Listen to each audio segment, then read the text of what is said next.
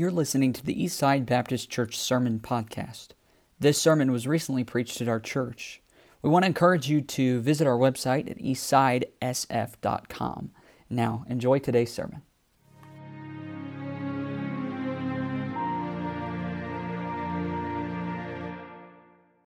All right. Thank you, girls, for that. All right.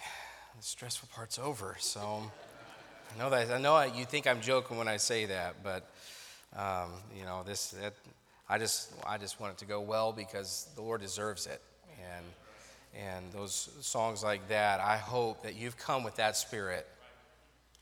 And really, if all of us today, and this isn't in my notes, so I don't know how it's going to go. If all of us today would come today and say, Lord, anything you want, we'd have revival in Sioux Falls, South Dakota. Here's my everything. Lord, whatever it is that you ask of me, you have it. It's yours. And for some people in here this morning, that may be your future. If we've got a young person in here that says, I don't know what the Lord wants with my life, but I'll give him everything if he wants it. It could be somebody in here, you've got something you're holding on to and you know the Lord wants you to let go of because it's hindering your walk with him, and it's time to let it go. And then some in here that maybe have come and you don't know that your soul is secure, that your eternity is sure. You don't know if you died today that you'd be on your way to heaven. Well, today's the day, Lord, here's my everything. I give it to you, and I want to get that settled today. And if we could do that, well, you talk about a good Memorial Day weekend. If we would all just surrender ourselves completely, then who knows what he might do. That's not the message. That's message number one. Message number two is Genesis 18. In Genesis 18, and let's go ahead and stand as we turn to Genesis 18. And then if you want to put the ribbon of your Bible in John chapter 15. We're going to close with John 15. And when I do that, sometimes I say something like, when we get to John 15, we're almost done.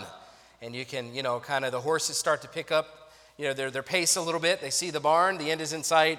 That's the same when you get to John 15, you'll know that we're about done. And so Genesis 18 is where we'll start, and then we'll end up in John 15 and just read a few verses there. Genesis 18. Now remember, we were in this passage last week, and last week we looked at the question, is anything too hard for the Lord? And I think we all agreed, we came away saying last week, that is a capital N no. Nothing is too hard for God. And if God can visit Sarah at 90 years old, and with Abraham almost 100, and Sarah almost 90, and allow them to have a child at that time of their lives, there is nothing God can't do. And the idea last week was we come to the end of ourselves, we're on our backs like Charlie Brown after trying to kick the football. Lucy pulls it away one more time, and he's on his back, and when you're on your back, you've got nowhere to look but up. And God is the answer for all the biggest problems of our lives. So we're in the same passage, but we're moving from the tent now to Sodom. And the second half of the chapter, I hate to tell you, is not quite as encouraging as last week. Now, this text today I think could be, but we're coming into a dark time in the Old Testament, a dark story about this issue there in Sodom and Gomorrah. And there's a conversation that takes place at Abraham's tent that then the Lord and his two angels have business to do in Sodom. And we're going to read leading up to that, the rest of the chapter. Verse 16 is where we'll start. It says, "And the men rose up from thence and looked toward Sodom. And Abraham went with them to bring them on the way." By the way, Abraham has just been hospitable. This is an Old Testament appearance of Jesus Christ, and two angels are with him. And Abraham has just fed them. He's been a great host, and it's time for them to leave. And in that culture, it would have been fitting for you, if you have guests in your home, to walk with them a certain part of the way onto the next part of the journey. So that's what Abraham does there in verse 16. In verse 17, it says, "And the Lord said to no one in particular, 'Shall I hide from Abraham that thing which I do? Seeing that Abraham shall surely become a great and mighty nation, and all the nations of the earth shall be blessed in him. For I know him.'" What a phrase. "I know him. That he will command his children and his household after him, and they shall keep the way of the Lord, to do justice and judgment, that the Lord may bring upon Abraham that which he hath spoken of him." High praise right there for Abraham. And the Lord said, because the cry of Sodom and Gomorrah is great, and because their sin is very grievous, I will go down now and see whether they have done altogether according to the cry of it, which is come unto me, and if not, I will know. And the men turned their faces from thence and went toward Sodom, but Abraham stood yet before the Lord. This is so interesting. After he hears the news, he stays near the Lord. And Abraham, verse 23 says, Abraham drew near and said, wilt thou also destroy the righteous with the wicked? Peradventure there be 50 righteous within the city. Wilt thou also destroy and not spare the place for the 50 righteous that are therein? That be far from thee, to do after this manner, to slay the righteous with the wicked, and that the righteous should be as the wicked. That be far from thee. Shall not the judge of all the earth do right? And the Lord said, if I find in Sodom 50 righteous within the city, then I will spare all the place for their sakes. And Abraham answered and said, behold now, I have taken upon me to speak unto the Lord, which am but dust and ashes. He knows he's asking a lot. Peradventure, there shall lack 5 of the 50 righteous. Wilt thou destroy all the city for lack of 5? And he said, if I find there 40 and 5, I will not destroy it. And he spake unto him yet again and said, peradventure there shall be 40 found there. And he said, I will not do it for 40's sake. And he said unto him, oh, let not the Lord be angry, and I will speak. Peradventure there shall 30 be found there. And he said, I will not do it if I find 30 there. And he said, behold now, I have taken upon me to speak unto the Lord. Peradventure there shall be 20 found there. And he said, I will not destroy it for 20's sake. And he said, oh, let not the Lord be angry. And I will speak yet but this once, one more time. Peradventure 10 shall be found there. And he said, I will not destroy it for 10's sake. And the Lord went his way as soon as he had left communing with Abraham, and Abraham returned unto his place. Now, some texts are difficult because they can go many, many different directions, and this one could. But today I'd like to focus on the exchange between Abraham and the Lord, and I'm fascinated by how they interact because it's apparent that there is a close personal relationship between the two. You might even call it a friendship. See, when you're friends with God, it brings some incredible privileges. And I think those come to light. There's a lot about God's nature we could look at. We could talk about mercy and justice, and we will. But I really want to talk about this morning the privileges of friendship with God. When you have a friend in God, you have some privileges you can't find anywhere else. We're going to look at that in Abraham's life. Thank you for standing. You may be seated.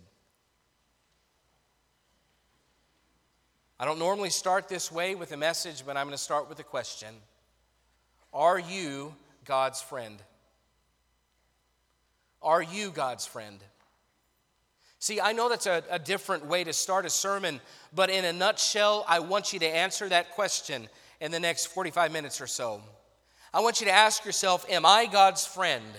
If God was listing out his friends, would he include me on that page? Would I be included on the list of God's friends? See, the greatest privilege that I can think of is to be called the friend of God.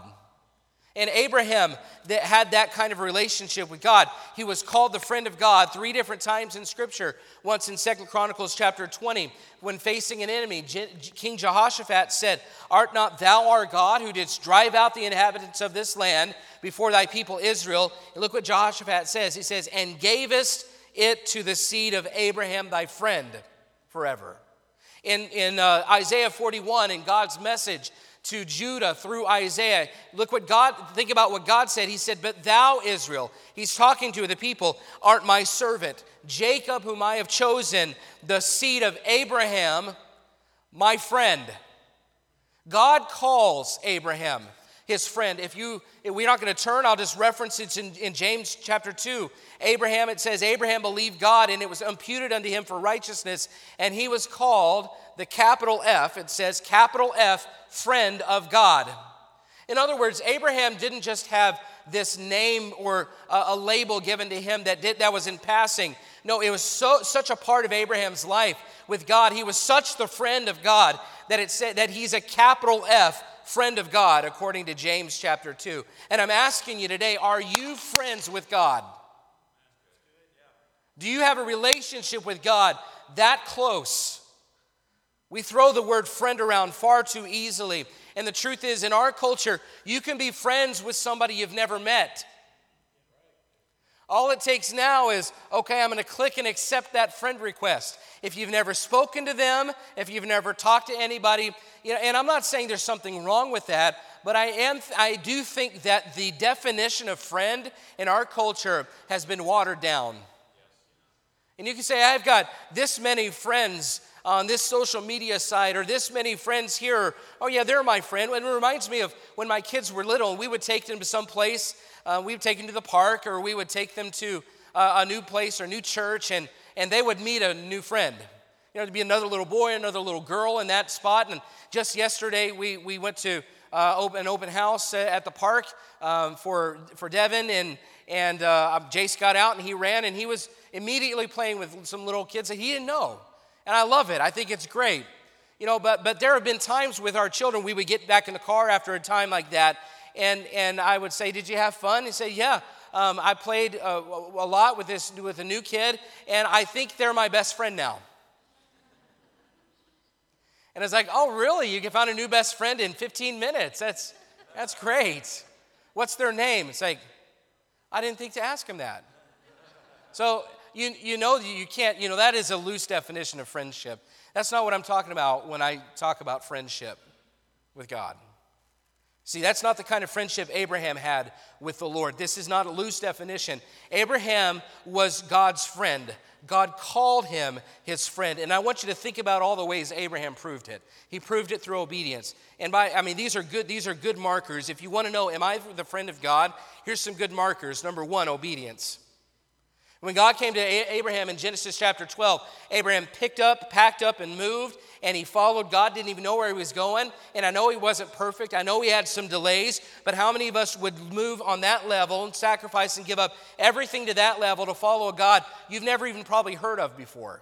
That's what Abraham did. He packed up and moved. He had a pattern of obedience to God. He wasn't perfect, but listen, you cannot be a friend of God if you don't have a pattern of obedience. Jesus said, ye are my friends if you do whatsoever I command you. So obedience. You want to know you're a friend of God? Is there obedience in your life? Another that Abraham really mastered was worship. You want to know if you're a friend of God? Is there worship in your life? See, Abraham had a habit of everywhere he went. What did he do? We've talked about this. He built a what?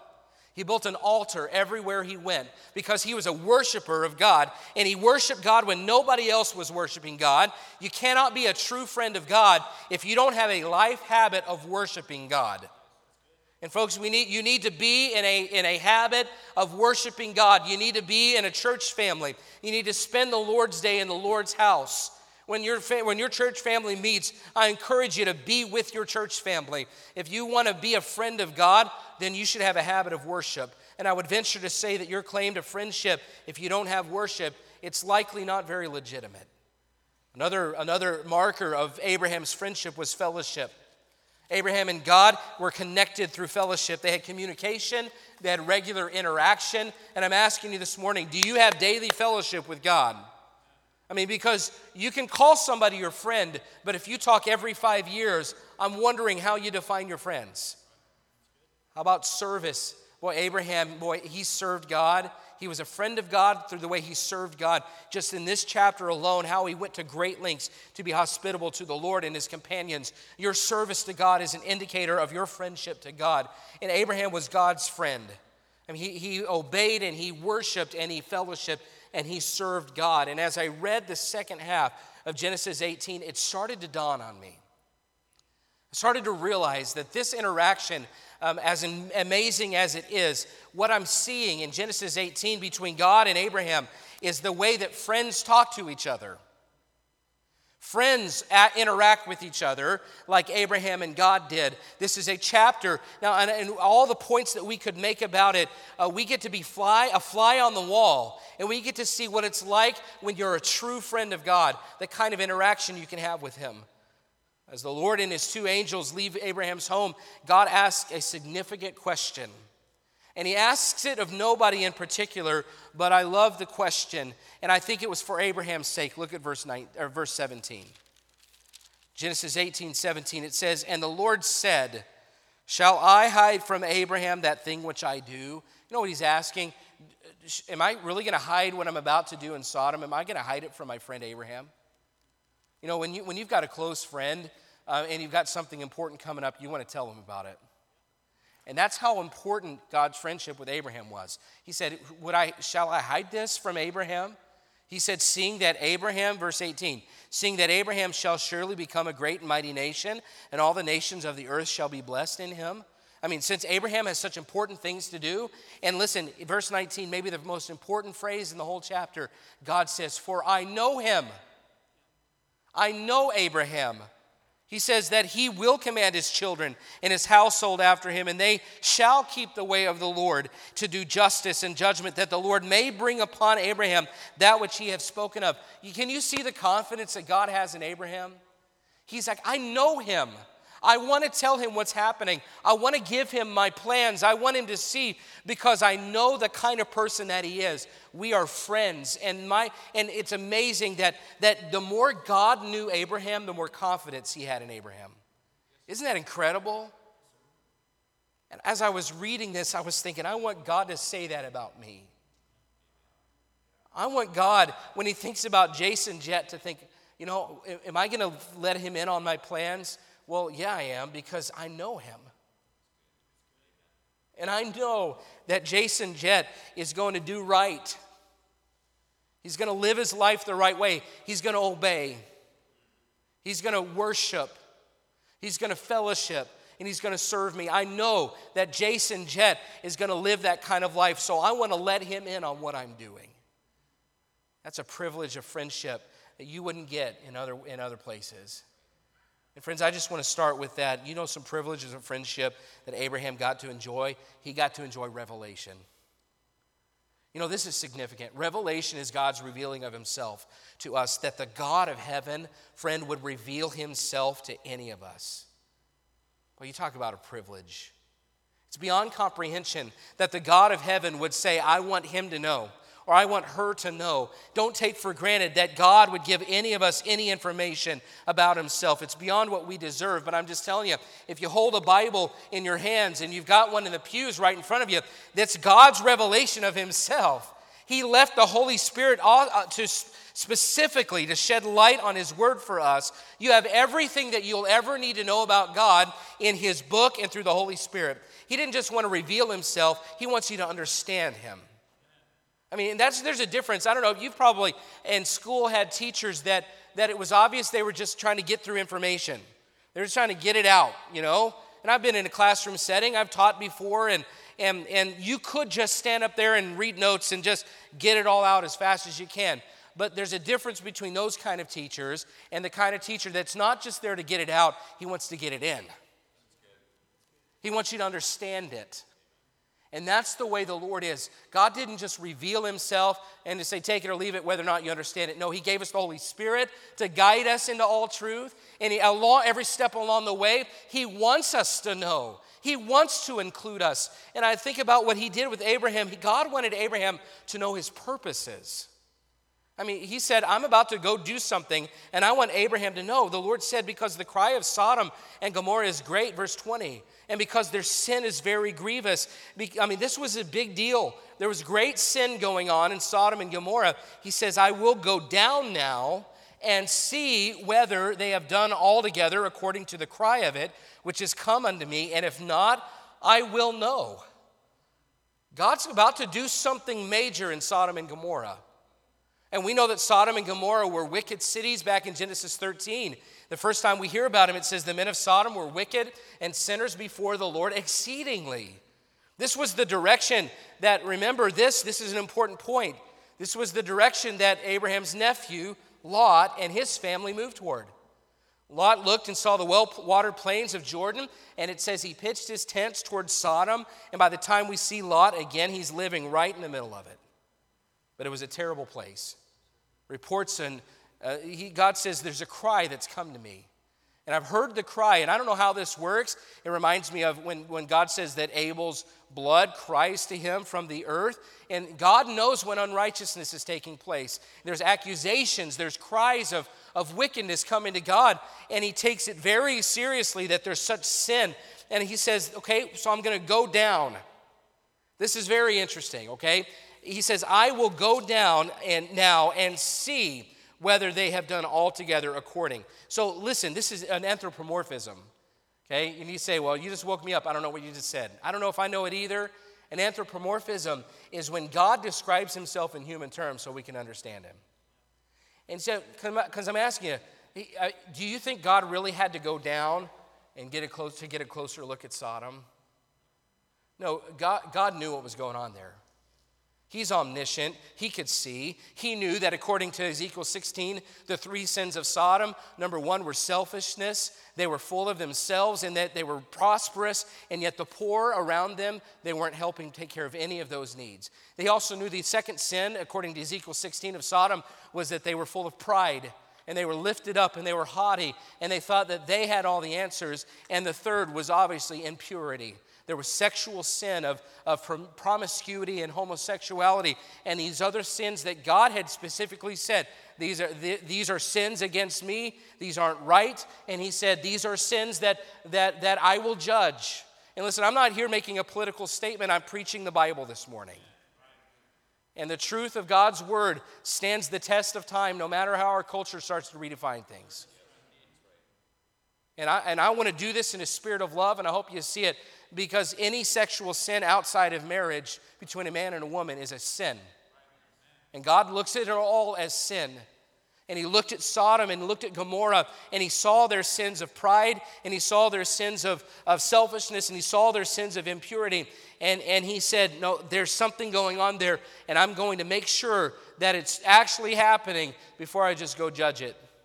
You know, listen, this is amazing that the Lord tells Abraham this purpose. He says, God wants you to know his purposes. You say, well, his ways are higher than mine. Well, sometimes I think we use that as a cop-out because he gave you a whole Bible to know about him. And he gives you his wisdom, and he gives you the Holy Spirit, and he wants you to know his purposes. He wants you to know what he's doing. He does not like to leave his followers in the dark. We're going to look more about that later. He wants you to know how he operates. It's possible to know God on that level. God wants Abraham to know his purposes. God also wants Abraham to get a glimpse of his character. When he said in verse 21 that I will go down and see whether what they have done, whether altogether it's according to the cry of it.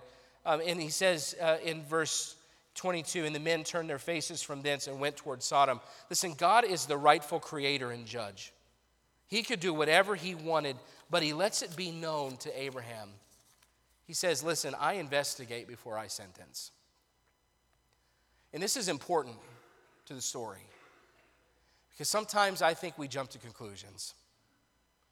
We're really good at hearing a tidbit of information and assuming we know the whole story. And we're very good at being judgmental about other people.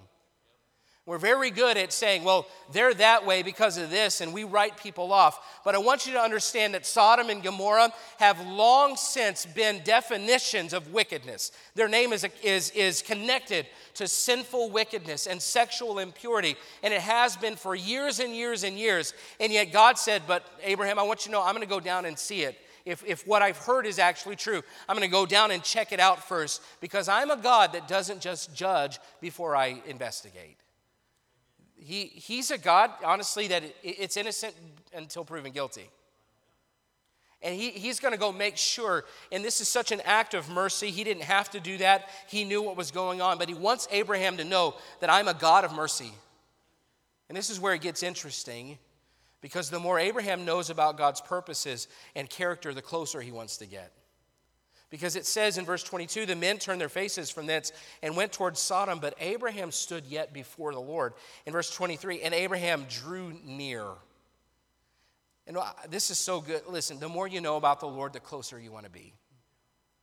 The more you know about God, the more you learn about his purposes, and the more you learn about his character and his justice, but his mercy, and his holiness, but his love, the closer you want to be. When Abraham started to recognize God's love and mercy for people, and that God is a God that does things the right way, he drew near to God.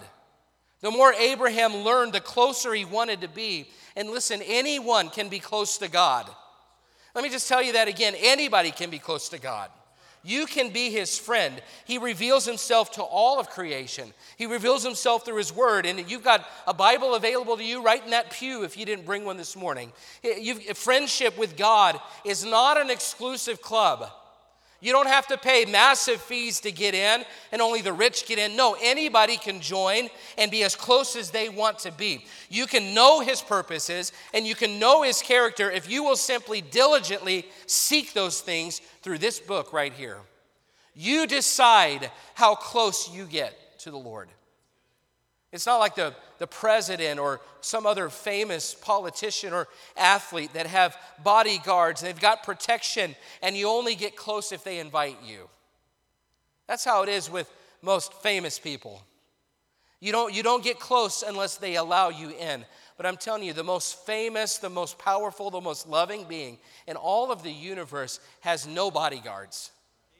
As a matter of fact, he says, I will let anybody in.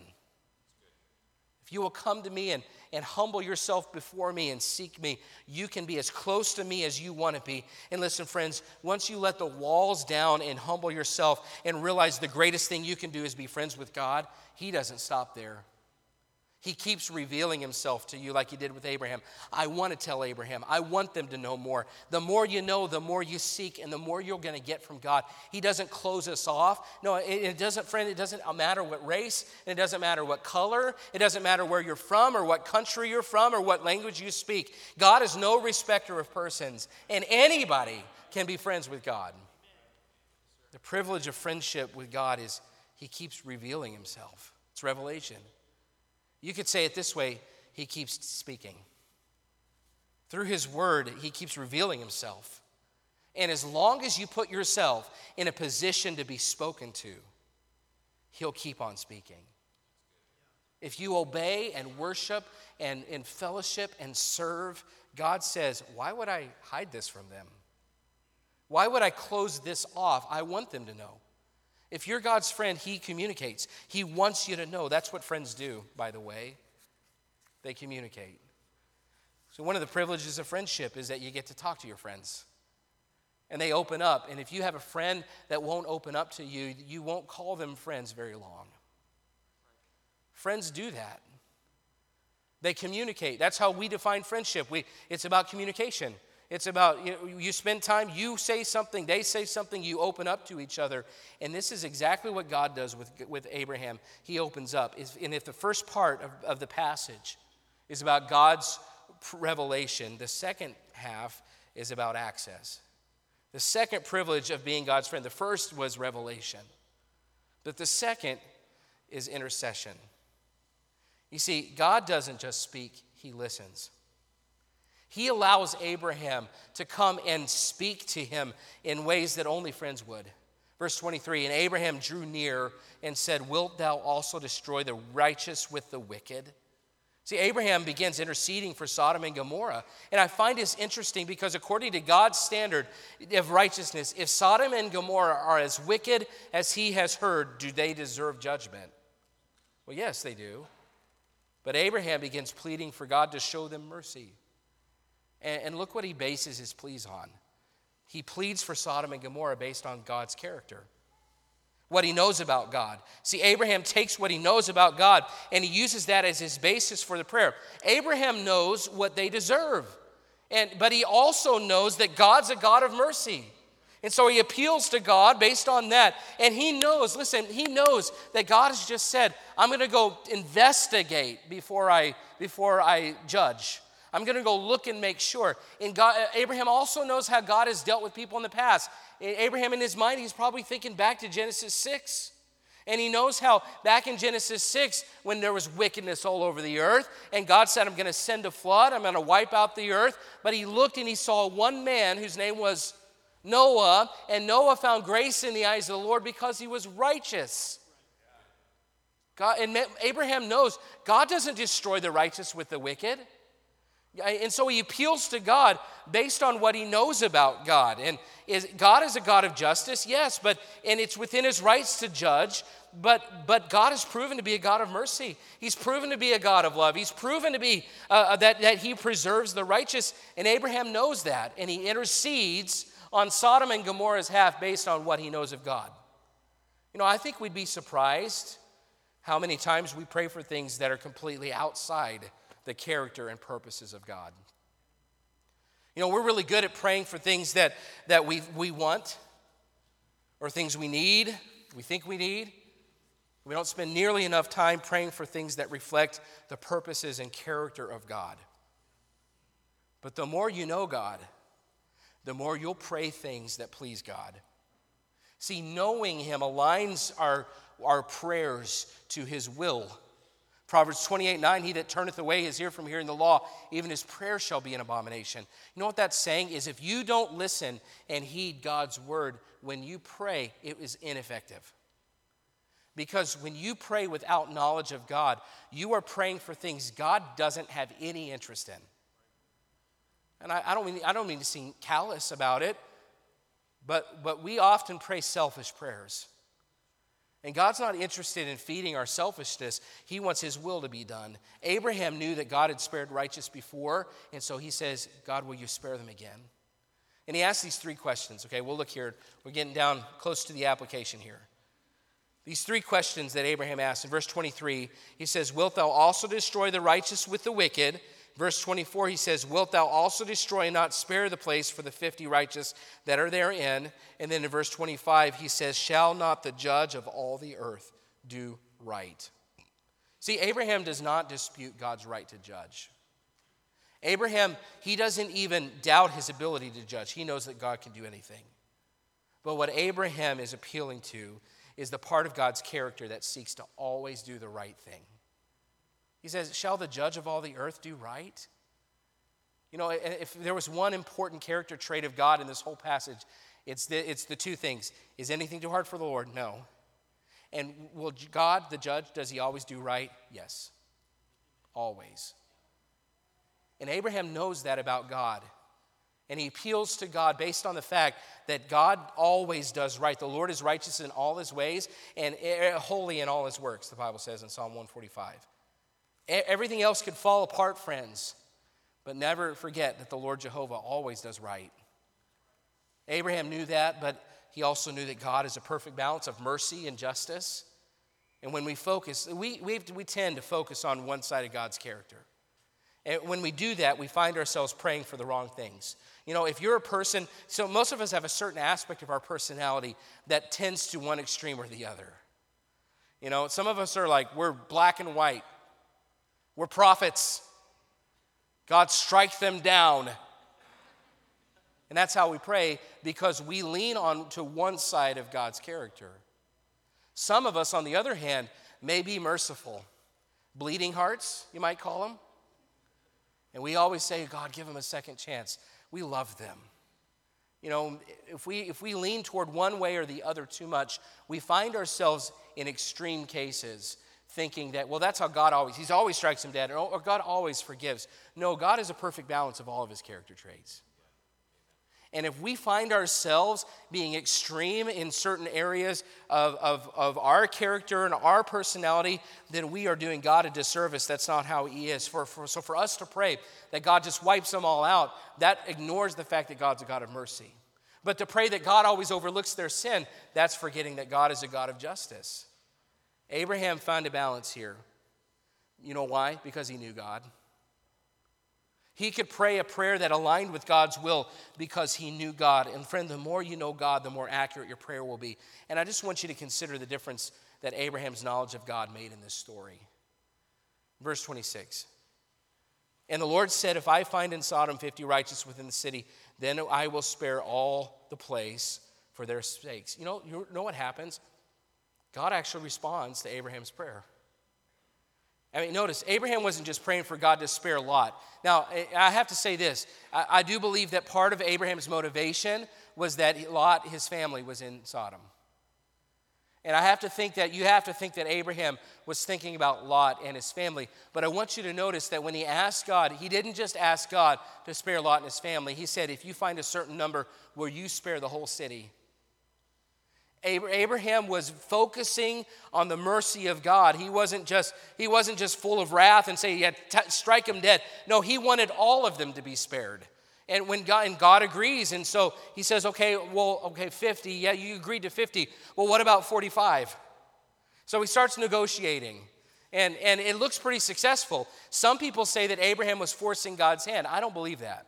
I believe that Abraham, in humility, went before God, and he didn't want to just ask for everything all at once. And in humility, he's saying, okay, God, what about 45? God, what about 40? God says, if I find 40. What about 30? If I find 30. What about 20? If I find 30, yes, I'll spare it. And he gets down to the last one, and he says, don't be angry, God. I'm going to ask one more time. What about 10? And some say that this was the number of Lot's family. Some say that this was the number of his sons and his daughters and their spouses, and I can't say for sure, but what I do know this is that God showed a lot of patience with his friend Abraham. And the closer you get to God and the more you intercede for people on God's behalf, the more confidence you have in God's character. I'm telling you, you'll pray differently. It won't be selfish. It won't be all about you. It won't be all about things God doesn't really care about. It will be about things that are important to God. You talk about a privilege of friendship.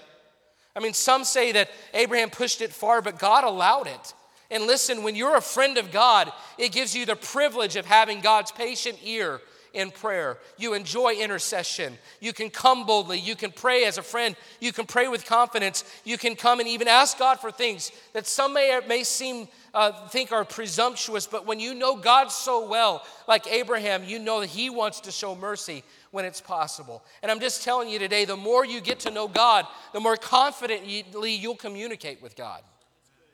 You can come with boldness. You can come with confidence.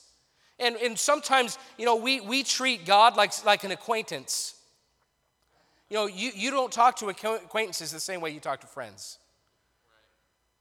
Maybe you don't know them very well, and you kind of, a little bit uncomfortable. But listen, the more you know God, you get real comfortable. You start reading some of those prayers in the book of Psalms, and David got real comfortable. David, he was a friend of God. He had a man after God's own heart. And I'm just asking, sometimes we pray so liturgically. And I think it'd be good for us to just get rid of all the formal language. I mean, you could still use formal language. God is a God that needs to be reverenced. But why don't you just be yourself with God? And once you know God, you'll have more opportunities to communicate on a level that you never did before. And I'm asking you, it's a privilege of friendship to intercede and pray. So when's the last time you interceded like Abraham did right here? If I'm summing this up so far, I would say, what the privileges of friendship with God are? That God speaks to you and he listens to you. That's friendship. If I was to define friendship, I might even say those are the two marks of friendship, is that you talk and you listen to each other. That's what's happening here with Abraham. Some people say God's so hard. He's unreasonable. He's unfair. But Abraham would say, no, if you prioritize the Lord, he prioritizes friendship. The Lord, let him say God's only a God of justice and wrath. Abraham would say, no, he's a God of patience. He's a God of mercy. People that are truly friends of God, they know he's balanced. Yes, he judges, but he also loves. Yes, he's righteous, but he's merciful. And I know he's holy, but he's also a God of compassion. There is balance with God. And as you prove yourself to him, I'm telling you, you're going to find him to be the best friend you ever had. Other friends forget to call, but God doesn't. He reveals himself as much as you'll put yourself in a position to listen. Some people may not be good listeners, and you know this. Talking to some people, and they're kind of all over the place. I can do that sometimes. They look everywhere, they get distracted. Listen, not God. When you're talking to him, you have his full attention. When you're heartbroken, when you're burdened, he sets everything aside and he listens to your request. And what's amazing about all this is Abraham's request made a difference. You realize God didn't destroy the righteous with the wicked. There was one righteous man in Sodom. His name was Lot, and God spared him, along with 2 of his daughters. God gave the rest of them a chance to repent, and they turned it down. But my point is that God listened to Abraham. He didn't just ignore his request. You know why? Because God's the greatest friend you could ever have. And I heard somebody say it like this: God lets you in. God lets you in, and he never lets you down. I've known people that were too good to be my friend, but I've never known God to be too good for anyone else. See, the greatest privilege of friendship with God is that he speaks and that he listens. But there's one more in all this that I want to close with, and that is this. Yeah, God spoke. There's revelation. And yes, God listened. There's intercession. But I don't want to miss this biggest piece, and that is this. Abraham's closeness to God made him more like God. See, this one, if there's revelation and there's intercession, there's also a transformation that takes place. And the closer that you are to God, the more that you're around God, the more you become like God.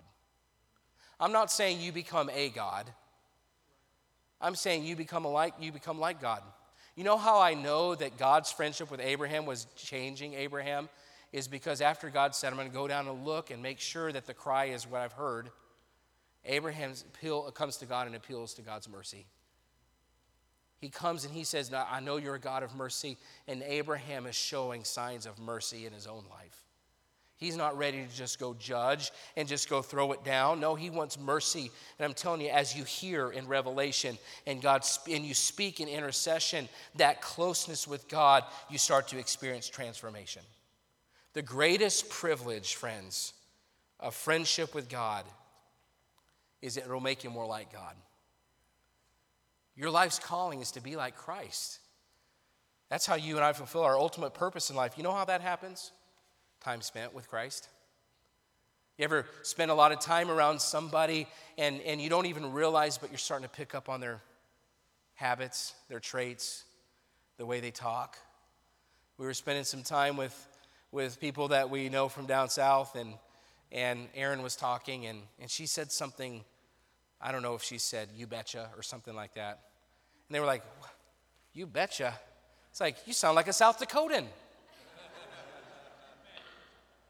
I was waiting for it to break out, I suppose.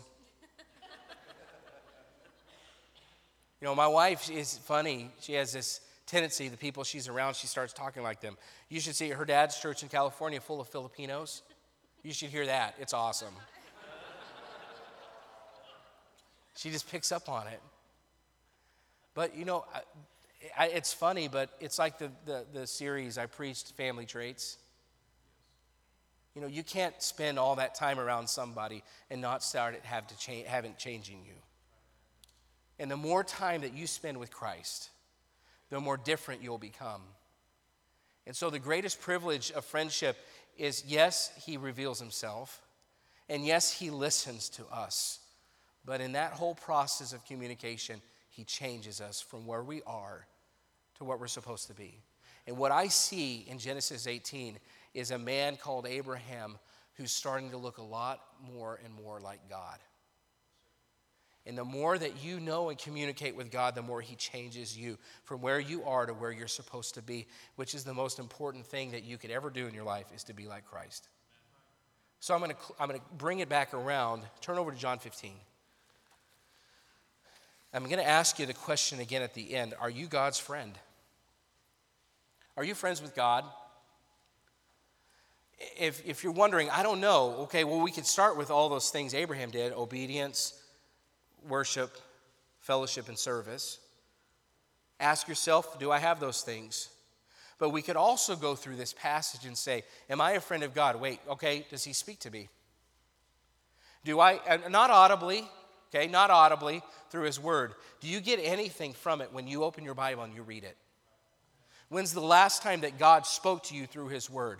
When's the last time that he moved in you through his word? When's the last time he revealed something to you that you needed to know? And I'm not talking mystically or in a strange way. I'm talking about the Holy Spirit illuminates God's word to your heart, and you see something for the first time that you haven't seen before, or you see something again that you haven't seen in a while. When's the last time that happened to you?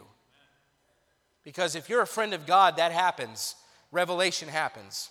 So if you're wondering if you're a friend of God, what about intercession? When's the last time that you begged God for him to do something? When's the last time that you just cleared off a spot and for maybe minutes or hours or even an attitude that went over days at a time, that you were praying for something so seriously that you didn't want to let go till he answered it? And listen, intercession is a privilege of friendship, but far too few Christians ever practice it. We're interested in being busy, and we've got other things to do. And so I'm asking you today, or if you're a friend of God, is there intercession in your life? Do you communicate with God to that level? Are you a friend of God? Well, have you been transformed? We've got at least two in this room right now that I'm thinking of very clearly that have been going through discipleship. And I'm telling you, the change it's night and day. God's growing people and he's changing them because, Patrick, when you expose yourself to the Word of God, like you have the last couple months, I'm telling you, it transforms you, doesn't it? Josh, it transforms you, doesn't it? It changes everything. And we can look around the room and see people that have, at times in their lives, they've exposed themselves to this process of revelation. I want to hear from God. Intercession, I want to speak to God. And then suddenly, without even trying, they look down and say, well, I'm different. All this time that I spend in communication, all this time I spend around God, it's changing me. I'm telling you, it can happen to you too. You're afraid if you submit everything that maybe everything will change. If you say, here's my everything, you think it's going to change everything. Well, it will. But it will be for the better. Or maybe you don't think you're good enough. No, listen, God's no respecter of no persons. You're just as eligible for his circle as anybody else. And if he would have spared Sodom and Gomorrah for 10 righteous, you're not too far away from God. Maybe you say, well, I don't trust anybody. Wait, God always does right. You can let him in. You say, well, I don't think he'll care about me. No, listen, if he cared about the wicked in Sodom, he cares about you. The problem is not God's willingness to be our friend. The problem is our willingness to be God's. Look at John chapter 15. This is Jesus Christ, and his subject is friendship. It says we'll start in verse 12. This is my commandment, that ye love one another as I have loved you. Greater love hath no man than this, that a man lay down his life for his friends. You know, the greatest act of friendship that could ever happen is what we're going to celebrate tomorrow, Memorial Day. That somebody would die for somebody else. But you know, Jesus Christ did something nobody else could have done. He died for your sins. You wonder if God wants to be your friend? Well, he went the ultimate length for you. There's no length the God of heaven won't go to be your friend. Verse 14, ye are my friends if you do whatsoever I command you. You know what he did? He said, I'll lay my life down for you. I'll die for your place. And all I ask, if you want to be my friend, all I ask of you is that you obey me. That seems like a pretty good deal for us, doesn't it? He dies, we obey, we have the greatest friend you could ever imagine. But look at the next verse. Henceforth I call you not servants, for the servant knoweth not what his Lord doeth. But I have called you friends. For all things that I have heard of my Father, I have made known unto you. That's exactly what he did with Abraham. He had big purposes, and because Abraham was his friend, he let Abraham in on the secret. And you know what? He has big purposes, and he's an incredible character, and he wants you to know all about it. He doesn't leave anybody out. He lets everybody in, and the only reason we don't get let in is because we don't submit. You know, you want that kind of a friend, you say, well, all you have to do is, he said, all you have to do is obey. You want to gain a friend that will go to any length for you? Obey. That's how it worked with Abraham. The Lord knew him well. He knew he was going to obey. And he said, that's a friend that I want. You want a friend that sticks closer than a brother? Obey God. I'm telling you, friendship is available to every person in this room, but so many live their lives without a true friend, and they miss out on all that God wants to do. What a friend we have in Jesus. All our sins and griefs to bear. What a privilege to carry everything to God in prayer, intercession. Oh, what peace we often forfeit. Oh, what needless pain we bear. All because we do not carry everything to God in prayer. Have we trials and temptations? Yes. Is there trouble anywhere? More like everywhere. We should never be discouraged. Take it to the Lord in prayer. Can we find a friend so faithful who will all our sorrow share? Jesus knows our every weakness. Take it to the Lord in prayer. Are we weak and heavy laden, cumbered with a load of care? Precious Savior, He's still our refuge. Take it to the Lord in prayer. Do thy friends, because we define friends a different way. You've got friends. Do thy friends despise, forsake thee? Take it to the Lord in prayer. In His arms, the true friend, in His arms He'll take and shield thee. Thou wilt find a solace there. And those are words to a hymn that we've probably sung how many times? But they're so true. The greatest friend you could ever have is the greatest friend. He's available right now. If you would simply submit yourself to Him, you could have a friend that has this kind of interaction that Abraham did. And if you're not friends with God, though, you're missing out on revelation. He doesn't speak. You're missing out on intercession. You don't have a relationship. You're missing out on transformation. You don't change. And I'm telling you, to miss out on those privileges is a big loss. Are you a friend of God? James 2, Abraham was called the friend of God. Is Olga called the friend of God? Is Ken the friend of God? Is Patrick the friend of God? Is Chad the friend of God? Is Jason the friend of God? I can tell you there's no other label I'd rather carry in my life than being the friend of God. The greatest friend who laid down his life will be your friend if all you do is obey. It's available to you this morning. The best friend you'll ever have. Let's stand together. Every head bowed, every eye closed.